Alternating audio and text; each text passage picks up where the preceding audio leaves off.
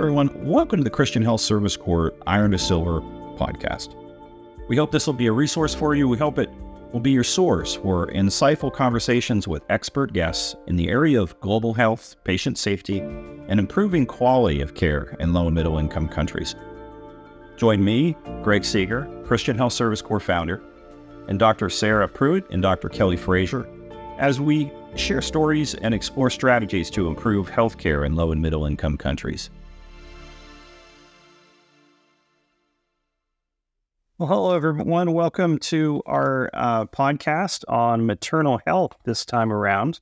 I'm here with Daniel and Priscila Cummings. I'm Greg Seeger. For those of you who don't know me, I am the CEO and founder of Christian Health Service Corps. So this is a podcast Christian Health Service Corps does on best practices in global health. And I wanted to introduce Daniel and Priscila. They've been with us on the field in Angola since 2014, right, guys? And then before that, you were with Samaritan's Purse post-residency there. Daniel's an ER physician, and Priscila is an OBGYN, but I'll let you guys share maybe a little bit about your background, where you went to medical school, where you went to residency, because I know that'll be of interest to some folks here. All right. Yeah. I'm Daniel Cummings, and this is my wife, Priscila. And my medical background is I went to medical school at University of Rochester, and then for residency in emergency medicine at the Hospital University of Pennsylvania in Philadelphia.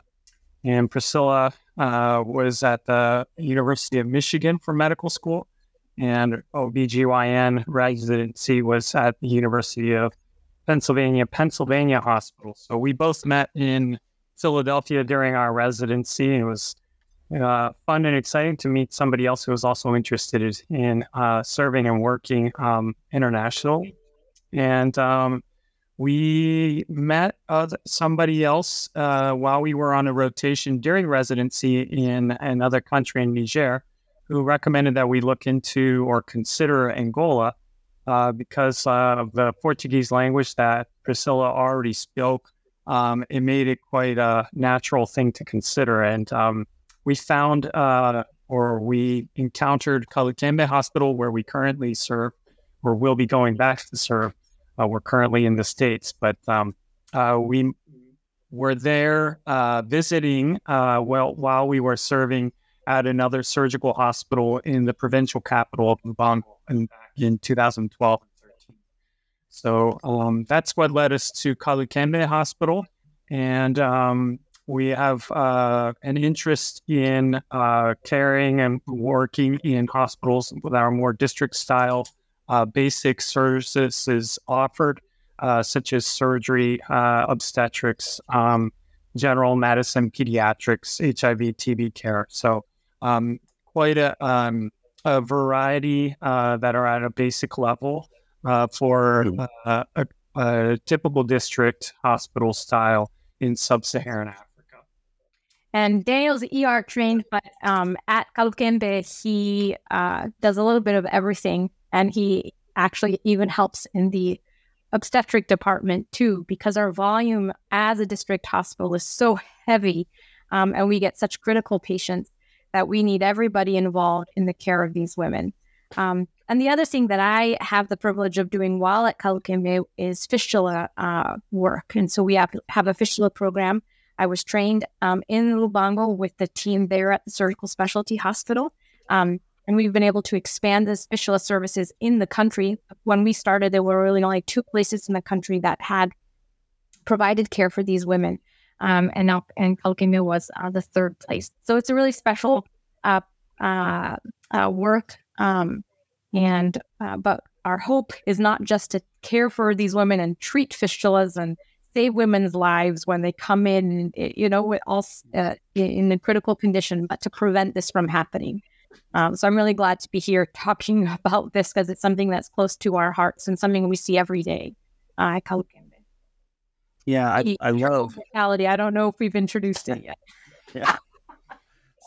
I love Kalikembe. It's such a unique place, and I got to visit you guys only once there, but I really it's got a unique history. And can you share a little bit about the history of the hospital before we dive into our primary topic here, which is maternal mortality there in sub-Saharan Africa? But I know that some people will be interested in a little bit about where you're serving and what maybe the history of that place is, because I think it's just such an amazing old mission station that you guys have done such an amazing job of really, rebuilding some of the infrastructure and some of those things while you're there. But give us a little background on Kalukembe.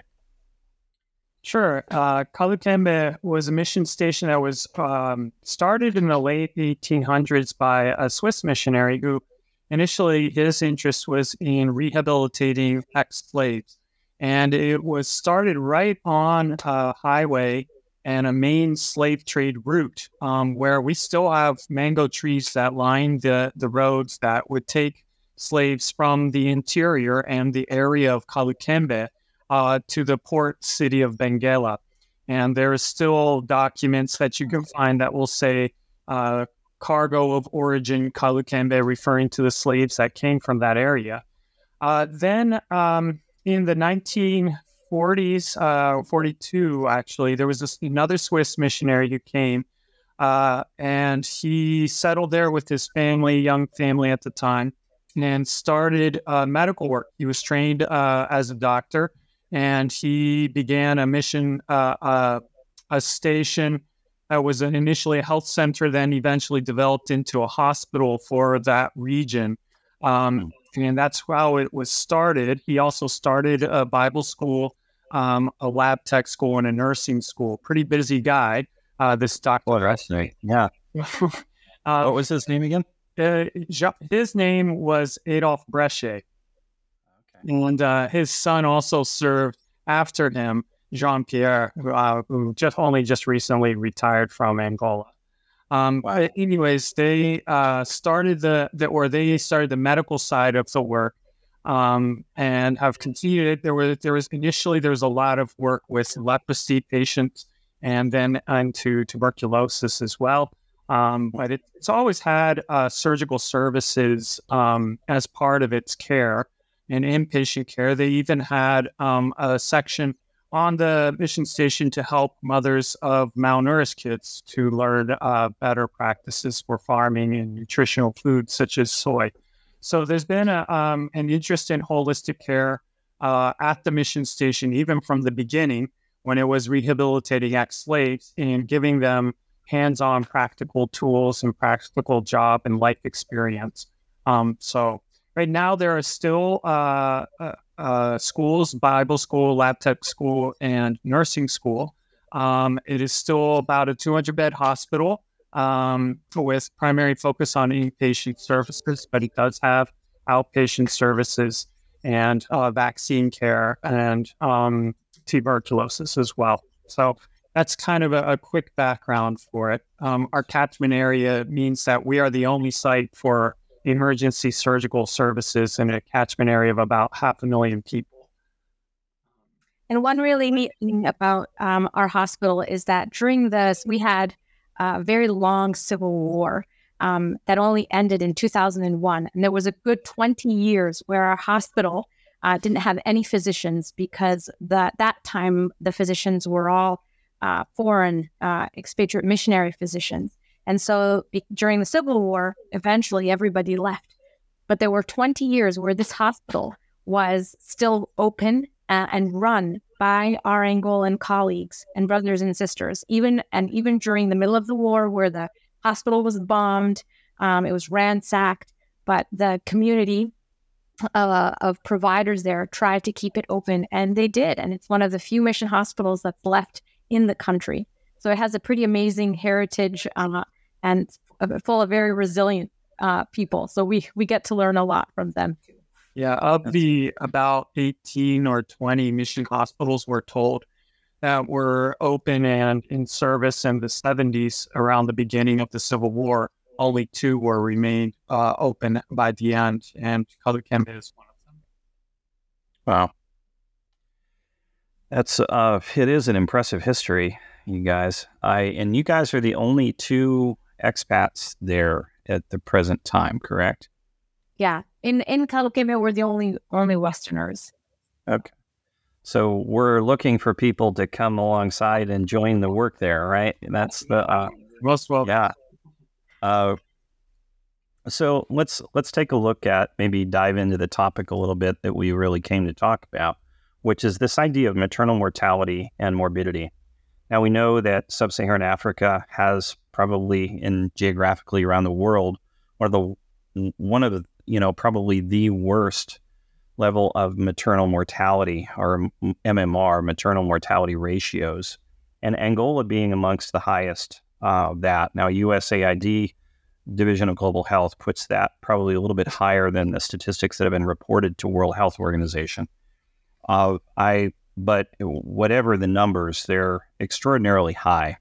And maybe you can share a little bit about your take on that, and specifically your experience with that at the hospital.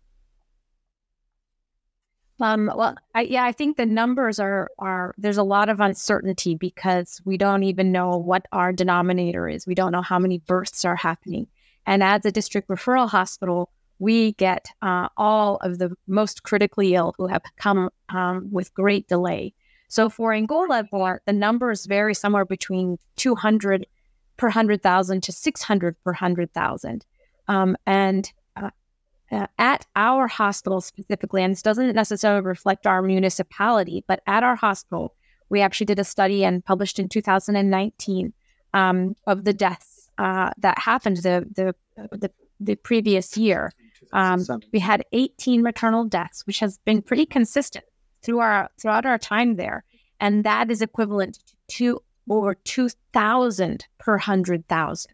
So whatever the numbers, we are, with our own experience, even though, it may be a little bit different because we're rural, we're inclined to go with the higher end number.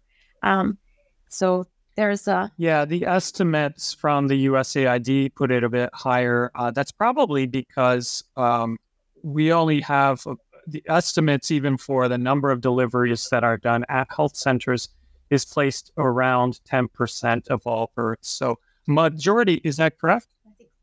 Oh, maybe in the past, but still not any good.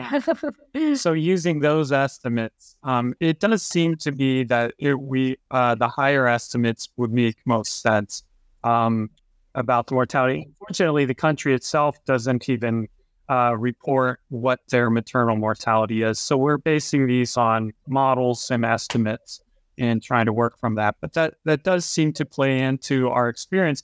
Our experience is that they often come in severe extremis, whatever it is the condition, whether it's obstructed labor as the primary cause of things, or if it's severe malaria or other infections.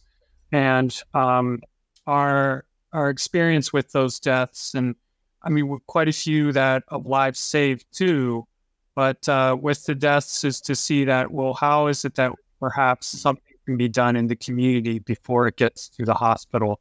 The struggle has been to be working with government partners and others to see that it is not, certainly there are things that perhaps we could help with in optimizing quality care for our patients, but the bigger challenge is to see what can we do to reduce the barriers to patients who are having obstructed labor or complications in their pregnancies to be seeking care and receiving care sooner. Right. The UN Sustainable Development Goal 3 is really the health area, and 3.1 is to reduce the global maternal mortality ratio, MMR, to less than 70 maternal deaths per 100,000. Now, the USAID estimates put that at about 610 per 100,000 in Angola. Obviously, you get the worst of the worst, those that were home deliveries that just, that waited way too long. So your numbers are probably statistically much higher than even that. And of course, the World Health Organization, I think it puts it at 222 per 100,000 live births. But I think you're right. It's such, when you can't really track the number of births, if you don't know your denominator, it's really hard to challenging. But whatever the case is, it's it's such a divergence from that goal, that sustainable development goal of bringing that down within 70 per 100,000 live births. You guys kind of have your work cut out for you there. But I like the idea of, what you're talking about of how do you get into the community, right?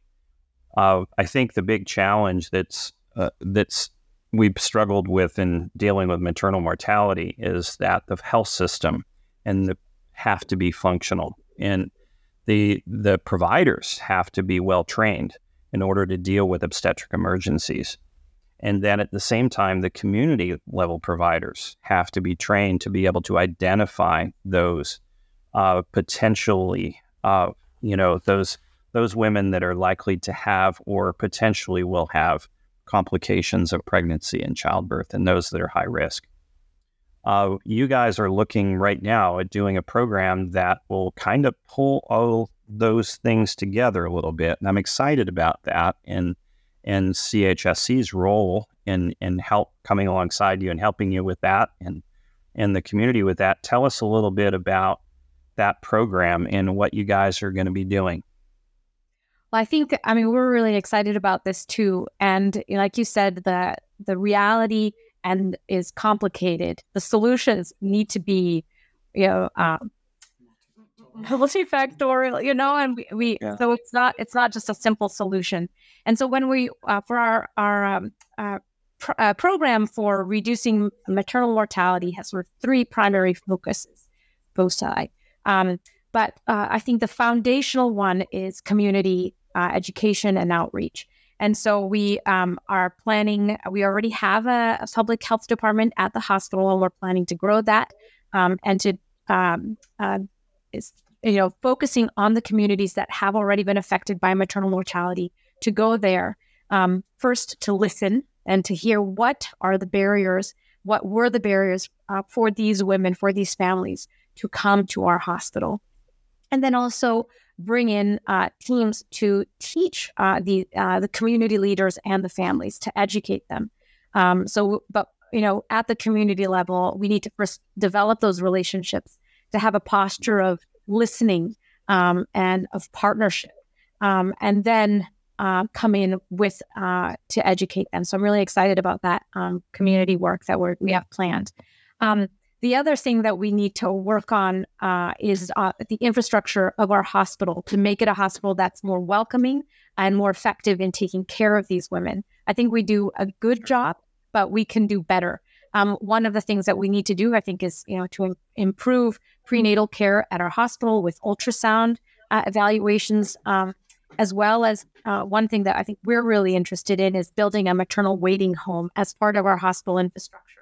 That this would allow women who live in rural areas and would have quite a ways to come to our hospital, where they could wait their final trimester, or if they're at risk for other complications, where they could wait within walking distance of the hospital. And that we think would be really helpful in reducing the barriers to care to come to our hospital. And then the final, and I think sort of very essential part, is training and capacity building. Because you can talk with the community, you can build infrastructure, but if you have no one to actually care for the patients and care for them well, it's all going to be for naught. And so we have a program where we're going to be training both nurses and midwives in obstetric care, as well as Angolan physicians with a partner hospital from Lubango, doing a rural medicine training program at our hospital, where they will have more exposure to care for obstetric pathologies and interventions, as well as surgical interventions, but also family, whole family care as well, like pediatric work. So we're excited about that. We're working on the curriculum as well, and I think there's one thing that we're also really grateful for is the WHO's protocols that we're going to be using as foundational for both our physician trainees, as well as the outreach that we'll be having with our government clinics and hospitals and other private hospitals. So we hope that that this education won't just be at our hospital with our clinicians, but will have an impact for our entire community. Sure. The that idea of kind of multifactorial solutions is something that WHO is really good at in their program designing of that integrated management of pregnancy and childbirth is one such program. And I know you guys are going to be pulling a lot of the protocols and a lot of the education materials out of there. Can you speak into that a little bit in what you found in there? Have you, and maybe you can just share a little bit about that program so that people understand at least what it is. Well, I mean, one of the things that we've noticed is a big challenge for our clinicians, as well as for the providers around our entire province, is that there really is very there's not much information for what is standard of care and what is evidence-based practice. And that's something that part of the problem is that there's not enough literature, there's not enough education. And so one of what we have done in prior little conferences that we've done and continuing medical education classes that we've done for both our clinicians and the communities is that we've published in part some guidelines that on managing obstetric complications or healthy pregnancy in that the WHO has in Portuguese. Unfortunately, they don't have everything in Portuguese yet, so we need to work on that. But given some of that of what is standard of care, what is evidence-based practice, and provided that as information for us, for our team, as well as for our colleagues. And it did bring, I think it was a good point of discussion, but it was also just people were really excited to have that information and to know, how to manage, how to use oxytocin, how not to use oxytocin and misoprostol and that sort of thing. And, what are the signs of preeclampsia and eclampsia, and what do you do with that, So we've seen these resources as helpful, and we look forward to growing that as we build this program. Are they available in Portuguese, or are you going to have to do some of the translation on those? I think some of them are, correct? Or some of them are. The entire books are not, but there are a few protocols and sort of the sort of compressed versions that the USAID has translated, the summaries that the USAID has translated from the WHO. So the WHO doesn't actually have anything in Portuguese that I found. I can be corrected, and please, if anybody out there knows where I could get them, let me know. But there are a few summaries that we have in Portuguese, which we've provided. There are in Spanish, but it's just enough where our multilingual neighbors who are incredible, I just don't like. It's just a little bit more difficult to read it in Spanish, even though it's essentially the same thing. So Portuguese would just make it a little bit easier. Sure. But I think even more, the text is one thing, but another thing is really in-person dialogue. And I think that those courses and will make that stick more. And so I think that will be important. Yeah, working through case by case with our nurses as well as trainees, it makes it always more helpful and helps it sink in. Yeah. Well, thank you guys for sharing a little bit about your work and what you're planning to do as soon as you get back. You've been home now for a bit of a time. It's been about 18 months or so, or 2? Yeah. So I know you're excited to get back, and we're excited to have you back there. So thanks again for sharing, and I look forward to seeing you guys soon. Hey everyone, we hope you enjoyed this week's episode of the Christian Health Service Corps Iron to Silver podcast. Christian Health Service Corps, we are passionate about bringing quality healthcare to the world's poorest places. If you share our passion, we'd love to hear from you. Our website is www.healthservicecorps.org. Thank you again for joining us this week. you.